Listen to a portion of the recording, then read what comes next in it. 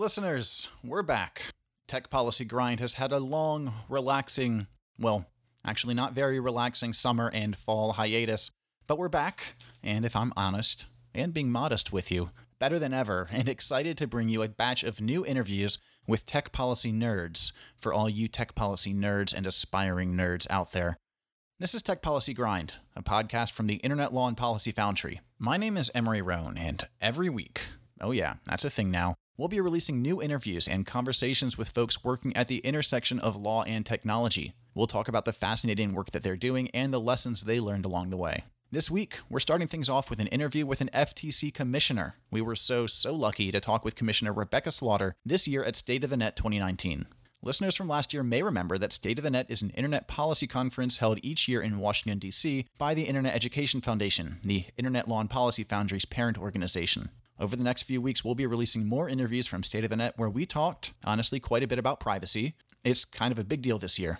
We also talked about platform liability, the California Consumer Privacy Act, and, well, the state of the internet in 2019. This week, though, we talk about things I know next to nothing about, which makes it all the more fascinating. Commissioner Slaughter tells us what it's like to go through a government shutdown, and we get a lesson on vertical and horizontal mergers. Basically, are we thinking about the harms properly when a Google buys a WhatsApp, don't at me? And are we holding these big mergers to account after the fact? Antitrust law, it turns out, is awesome. We also, of course, glean any career lessons we can from the commissioner who has some tips on how to find not just a mentor, but a champion. Don't forget to follow us on Twitter and consider rating and reviewing us on iTunes if you like the show. It really means a lot, and it can help us make this show a sustaining feature of the Internet Law and Policy Foundry. So sit back, or keep doing what you're doing. Keep hustling. It's 2019, or 2020 if you're listening to this long after release for some reason, and in which case, thank you. You keep doing your thing too. And enjoy a conversation with Commissioner Rebecca Slaughter at State of the Net 2019.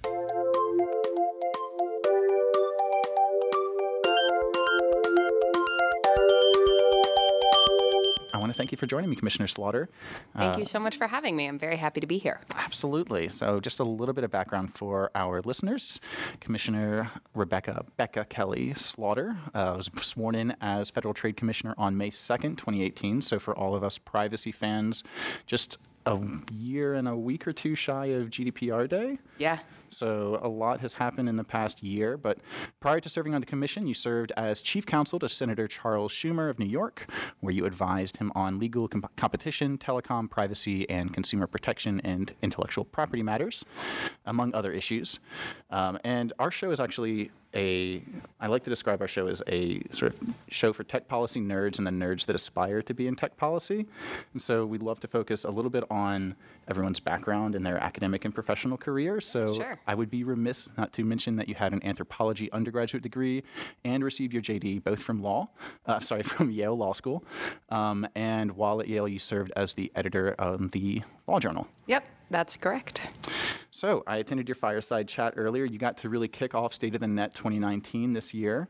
You know, it's a little awkward because I had attended it and had all these questions in my head, and then Alexi from Bloomberg got up there and asked basically all of my questions.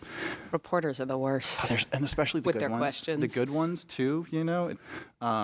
So in a lot of ways, I think that this might be a bit of a rehash over some of the fireside chat topics we talked about earlier. But I am also going to borrow from him and introduce by talking about the shutdown. Yeah. So I heard from Kristen in your office last night, or yesterday finally, because of the shutdown, everyone was out of the office. Do you want to talk a little bit about what that was like? Or Yeah, it was the worst. Yeah. I mean, it was terrible. It was practically bad for our work. Basically, all of our cases, all of our investigations had to stop. We lost time that we're never going to get back, and we're going to be digging out of the hole for a while.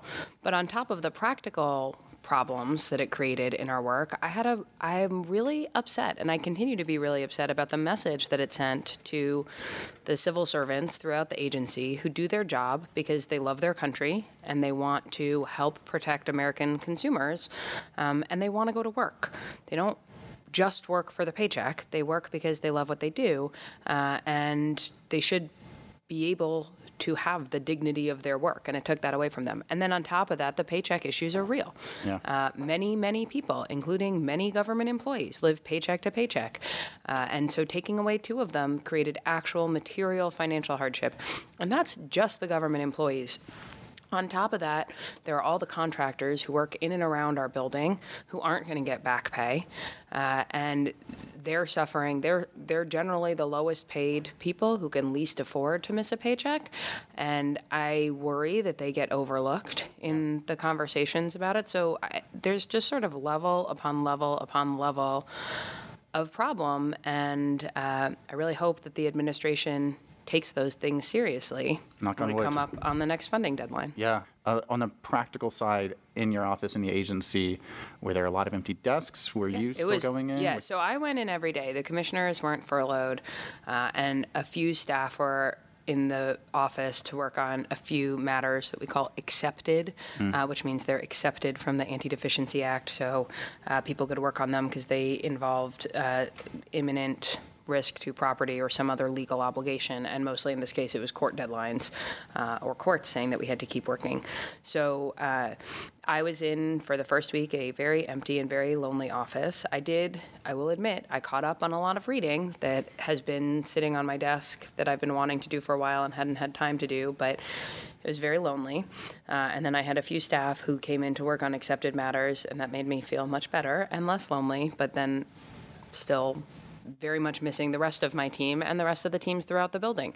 Yeah. The feeling yesterday when everybody came back to work was really, I thought, very sort of jubilant. And I felt very much like the FTC reminded me of my Jewish family because everybody sort of dealt with their feelings with food. Everybody brought in food, right? There were like four different people. Moment. That's the best feeling. There were four different people who brought in pastries for everybody. There was pizza lunch that the commissioners and senior staff served to the whole staff of the commission. So I just want to put a timeout on that just for all of our student listeners out there that are aspiring to the FTC. You can, in fact, still get pizza lunches in the FTC. It's true. It's one of those things to look forward to. And you can have it served to you by your commissioners and your senior staff, and people will feed their feelings. So I was in an extremely good mood all day yesterday just because I was so happy to see everyone back at work. So I guess I know that you can't speak to the specifics of the case or any cases, but I'm not sure if I'm projecting to our listeners when you spoke about losing time on investigations. I think the one that that I'm concerned most about, and I think a lot of folks are concerned about, is the Facebook investigation. Without speaking to that, you said that there are you've lost time, that you can't get back on some of these investigations. Could you speak to the impact that a government shutdown has on these kind of investigations that? Especially these big ones? Yeah, and look, I will say we have two publicly confirmed investigations right now, Facebook and Equifax. That's very unusual. We generally don't publicly confirm our investigations, so it makes sense that people would be interested in the ones that they know that we're doing. This is a situation where, frustratingly, the public generally doesn't know what they don't know. So you don't know about the hundreds of other investigations that are going on involving companies large and small on an ongoing basis, all of which basically stopped. And so coming back from that means not only picking up where we left off, but trying to deal with any developments that happened in the interim that we couldn't triage on a daily basis, any new information that came to light. It's more than just, the cost is more than just 35 days lost. The cost is, it's sort of an order of magnitude of that because you have to, they're sort of scaling effects that happen. So it's bad. It's just, I can't say it any other way. It's very bad. It's very bad, listeners, and just repeat that over and over again. So one of the things that has happened, however, since the government reopened on Monday, the FTC approved the merger of Staples Inc.'s parent company and another company called Ascendant Incorporated. You dissented to that, however, in a dissenting opinion that I recommend everyone to read. You spoke about your concerns with vertical mergers. So for some of our listeners that aren't aware, I was hoping first we could talk a little bit about what a vertical merger is as opposed to a horizontal merger is, and why we should be more or less concerned about those. Sure. Why are we in geometry land with math terms? Did law and tech policy to avoid that? Yeah, exactly. So traditionally, when we think about mergers, we think about what is known as horizontal, two companies on the same in the same markets who compete with each other. So you can't see, but I'm gesturing in a horizontal line the way they compete with each other. And we think about what effect that will have on competition in the market where those companies compete. Vertical mergers refer to companies that don't directly compete with each other but are at different levels of a supply chain. So either one company supplies directly to the company that it's buying or is supplied by the company that it's buying, or as in this case, and I'm going to see if I can articulate this clearly, Ascendant is a wholesale office supply distributor that supplies mostly independent resellers, and Staples competes with those independent resellers for the business of small businesses, for the office supply, providing office supplies to small businesses. So Staples and Ascendant only minimally directly compete. They're more at different positions in the supply chain. Okay, so you could, for example, say like a Facebook acquiring WhatsApp would be an example of a more vertical merger because theoretically WhatsApp isn't competing directly with Facebook generally? Right. You might argue that they were competing on messaging particularly, but Facebook is more of a platform and WhatsApp. So yes, it would be sort of where they're at different positions in the supply chain, not in direct competition with each other. And as I understand it, generally the prevailing idea has been that, there are clear harms from horizontal mergers. There are less clear harms from vertical mergers, and your dissent was, I guess, pushing back against that sort of prevailing idea. Yeah, I would say that the idea for the last 30-odd years has been that there are clear and understandable harms from horizontal mergers, and that not only are the vertical harms less clear, but also that vertical mergers come necessarily with some benefits, some affirmative benefits. What the antitrust term is efficiencies. Okay. And that would mean, one that's cited all the time is if a company is integrated into the supply chain, it's going to capture only a single profit rather than profits at the upstream level and the downstream level. So ideally, that would reduce the end price to consumers. That's the theory of how it works. Is that not? I mean, I am clearly not an expert in any of this stuff, but that feels like counter to competition. Well, the argument, and I'm not the best person to make it, but the argument is that when you have some of those efficiencies, you can result in lower prices for consumers or better product, right? Better innovation, better output. So those are things that antitrust law generally wants to support, and they may apply in some cases. I'm not saying that they aren't real, there aren't potential benefits. Mm-hmm. I'm just saying that we shouldn't accept those benefits as necessarily true or specific to the merger and not something that could be achieved by contract, or as not having other anti-competitive effects. And I think that we have an obligation in the enforcement side to look carefully at the claims of benefits and ask parties to really substantiate them. So I guess when you are talking about substantiating those claims, what does that look like? So in the law, generally, we require the parties with access to information to provide the information, right? Mm-hmm. We don't want anyone to have to prove a negative or prove something about someone else's behavior when they don't have the best access to the information. So the parties to a merger are in the best position to say, here's how specifically this merger will benefit consumers. Here's where we will cut prices. Here's where we will cut costs. Here's where we will increase output. Here's how we will do it. They tend to say, or in many cases they say, we will do these things, or this will have, $1 billion in cost savings, and that's an efficiency. But I think we need to make sure that they're not in sort of the teacher words, they're showing their work in addition to just telling the outcome. Are there practices or policies in place at the FTC to do those kind of retrospective investigations, or given, a precedent of doing those kind of retrospective investigations? Yeah, well, so let me back up. So the efficiencies point I'm making is sort of in the first instance of an investigation. Okay. What my dissent yesterday said was, first of all, we have to be more, we have to treat the harm seriously. Secondly, we need to be skeptical about efficiencies. And thirdly, if there's a close call case where we have an intuition that maybe there's some anti-competitive harm, but we don't have the evidence to prove it in the moment, we should commit at the time of the merger to to the fact that we're going to go back in a fixed number of years and take another look, do a retrospective and say, did we make accurate predictions about how this integrated company would behave? Was our analysis correct and our conclusions correct? And if not, do we need to take some corrective action to fix any anti-competitive effects or any anti-competitive conduct that may have resulted from the merger? So those are sort of three different steps. Right. The last point, retrospectives, merger retrospectives are a real thing. It's not a concept that I made up. I wish I could take credit for it. And they've been done historically. They're usually done comparing a merger to a control group, like a merged company to another similarly situated company that didn't have a merger.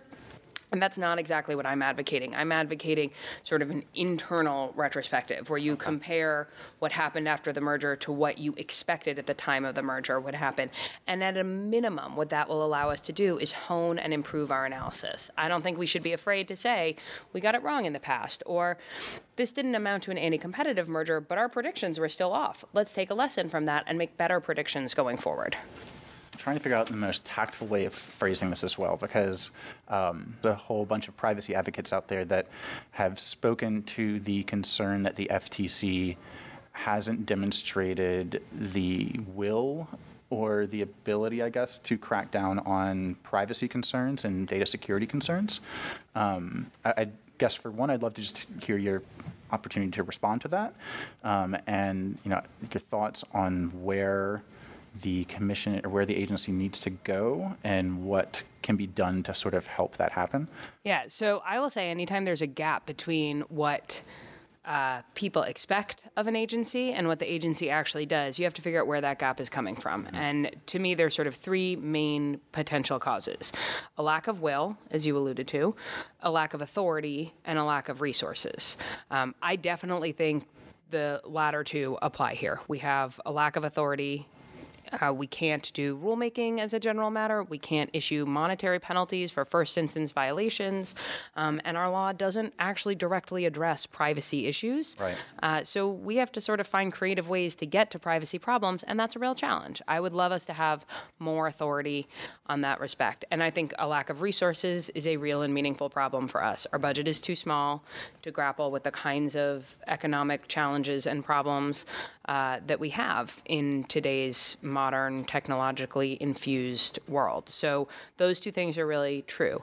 As to the lack of will, what I will say is I think the FTC has worked hard to do the best it can with the resources it has. But with respect to this particular slate of commissioners, I'd say we're probably in like the second act of a 5-act play. And I wouldn't draw any conclusions today about what the end of that show is going to look like. Right. We absolutely should be judged on our merits and on what we do. I think there is across the board interest in being as effective as we can, and I think it's up to us to demonstrate that that's what we want to do.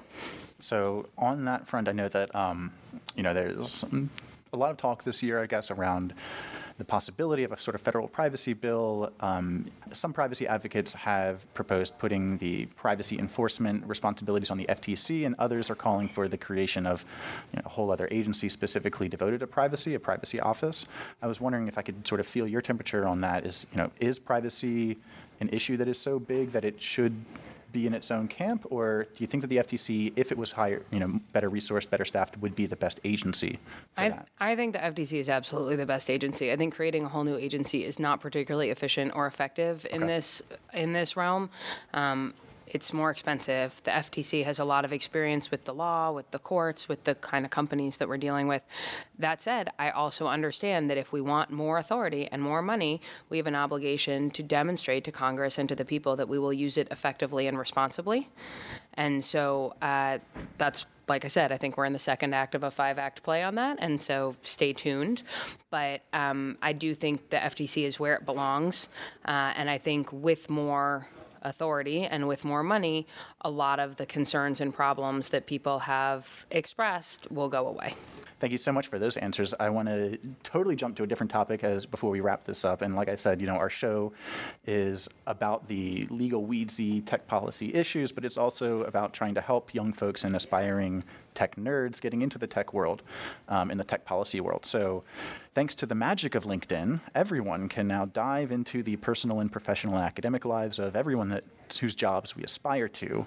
So, of course, I was perusing your LinkedIn, and I couldn't help but notice, the really quick turnaround between the end of law school and going right into the government. It was like a year between finishing up at Yale and then. Yeah, so I have. I mean, it's a little bit lengthy, but I'm happy to tell you I have a sort of an unusual backstory. Oh, please do. And I will back all the way up. So when I graduated from college, I thought that I was an anthropology major, as you referenced. I thought there were 3 careers that I might like to have. The first was being a professional stage manager. I worked in technical theater all through college, and some of the people I worked with have gone on to be very impressive and very successful. And I thought, this is a job I'd really love and could do. Or I thought I might be a preschool teacher because I love kids, and particularly little kids. Or I thought I might enjoy being a lawyer.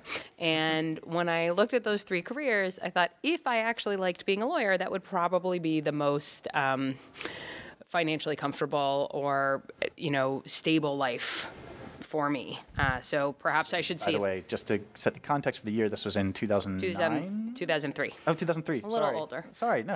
That's okay. Excuse me. That was when I graduated from college. So I went and took a job as a paralegal at the Manhattan DA's office to figure out how I might really feel about law. I was always interested in public interest law and government.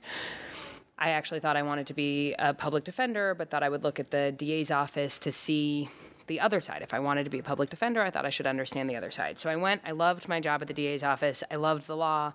And what I took away from it is that I didn't actually want to do criminal law as either a public defender or a prosecutor, that it was too hard and too emotional, and that my concerns were sort of structural and systemic, and that what I would prefer to work on is criminal justice policy. So when I went to law school, it was with the thought that I would go work in some sort of policymaking or legislative role. And I actually ended up spending my 1L summer working for Senator Schumer in his D.C. office. And what was supposed to be a summer turned into a year, because the summer I was there was the summer that Justice O'Connor retired from the Supreme Court, and then the Chief Justice died. And so all of a sudden we were facing 2 Supreme Court confirmation hearings in a very short period of time. And Senator Schumer's chief counsel at the time, a man named Preet Bharara, said to me, hey, I'd really like it. I worked directly for him, and he said, I'd really like it if you stayed on and helped with these things. And I was like, okay, twist my arm. That sounds terrible. It was, in fact, wonderful. I really loved it. I spent a year there and then decided I had to, and I loved working for Chuck. I loved working for Preet. I decided I had to go back and graduate so I could start paying off my law school debt. And not just be $60,000 in a hole with a third of a useless degree. I also thought I would like to know more about the practice of law. I was not someone who only went to law school because I liked policy. I cared a lot about the practice. So when I graduated, I did go to a law firm, and I learned a lot, and I was not a person who hated the work of the practice of law like a lot of people, but spring of 2009 rolled around. I'd been at the law firm for about a year, and all of a sudden Democrats were in the majority in the White House, in the House, and in the Senate. And when I had worked on the Hill before, the Democrats had been in the minority in the White House and the House and the Senate. And so I thought, well, this sounds more fun. Like, winning is more fun than losing. Being in power is more fun than not.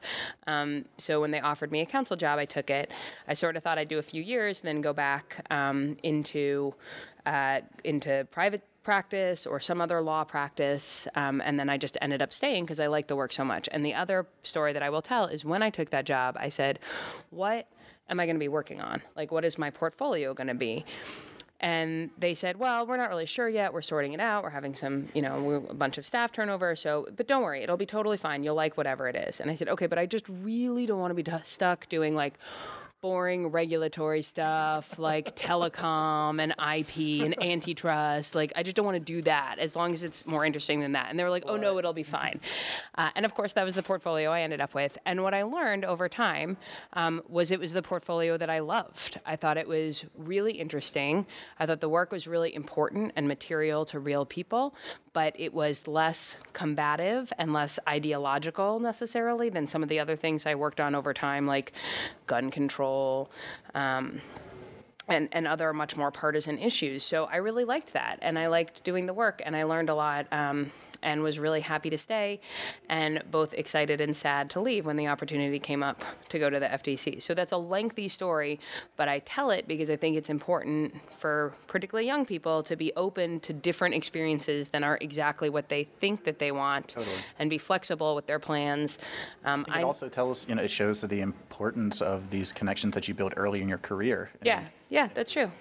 And I take that seriously from a mentoring side too, right? I wouldn't be where I am at all without people like Preet or other people I worked closely with over the years who really helped me figure out what I liked doing, what I was good at, and where I could make a difference. Yeah, honestly, I think that's my biggest advice for anyone that I can ever meet. If you can find a mentor, if there's someone that is willing to mentor you, like latch onto that person, never let go. Yes. And like soak up everything they can like a sponge. And what I would advocate actually is look for not just mentors, but champions. Yeah. I heard someone articulate that difference recently, and I thought it was a really good point.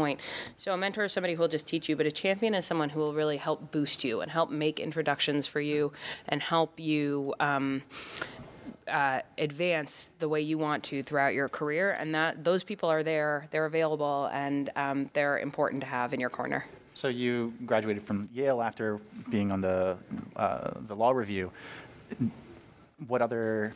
I'm trying to think, what advice can we give to young folks that are trying to find their champions? I mean, I think the best advice is to be exactly who you are and not try to put on a front that you think someone else wants to see. What I look for is sort of genuine, thoughtful, curious, engaged people who want to learn more than want to tell. I think the other mistake young people sometimes make is they want to prove how good they are, and that's great, but actually, particularly early in your career, it's great to be open to what you don't know and interested in learning new things. I had an intern once on the Hill who I asked to make a binder for something, I think it was like a Supreme Court hearing, really important, and I'm a little bit neurotic about how I like things organized, and so I'd asked for tabs in a particular way, and this kid looked at me and rolled his eyes and said, I went to private school, I think I understand how to make tabs, and I was like, great, thanks.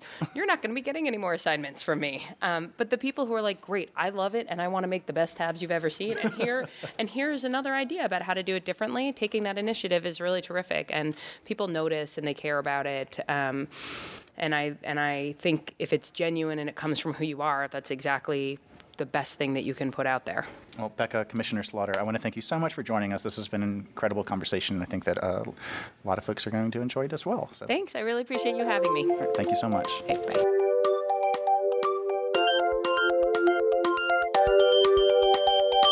This has been an episode of Tech Policy Grind, a podcast from the Internet Law and Policy Foundry. We're a collection of early career professionals paving the way in the tech policy world, and we really hope you enjoyed the show. If you like what you just heard, it would be a huge help and mean a lot to us if you could head over to iTunes and leave a rating and a review.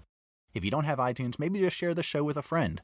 We want to thank Ali Sternberg for producing the intro and outro music for the show, and thank you all for listening. So, until next time, thanks.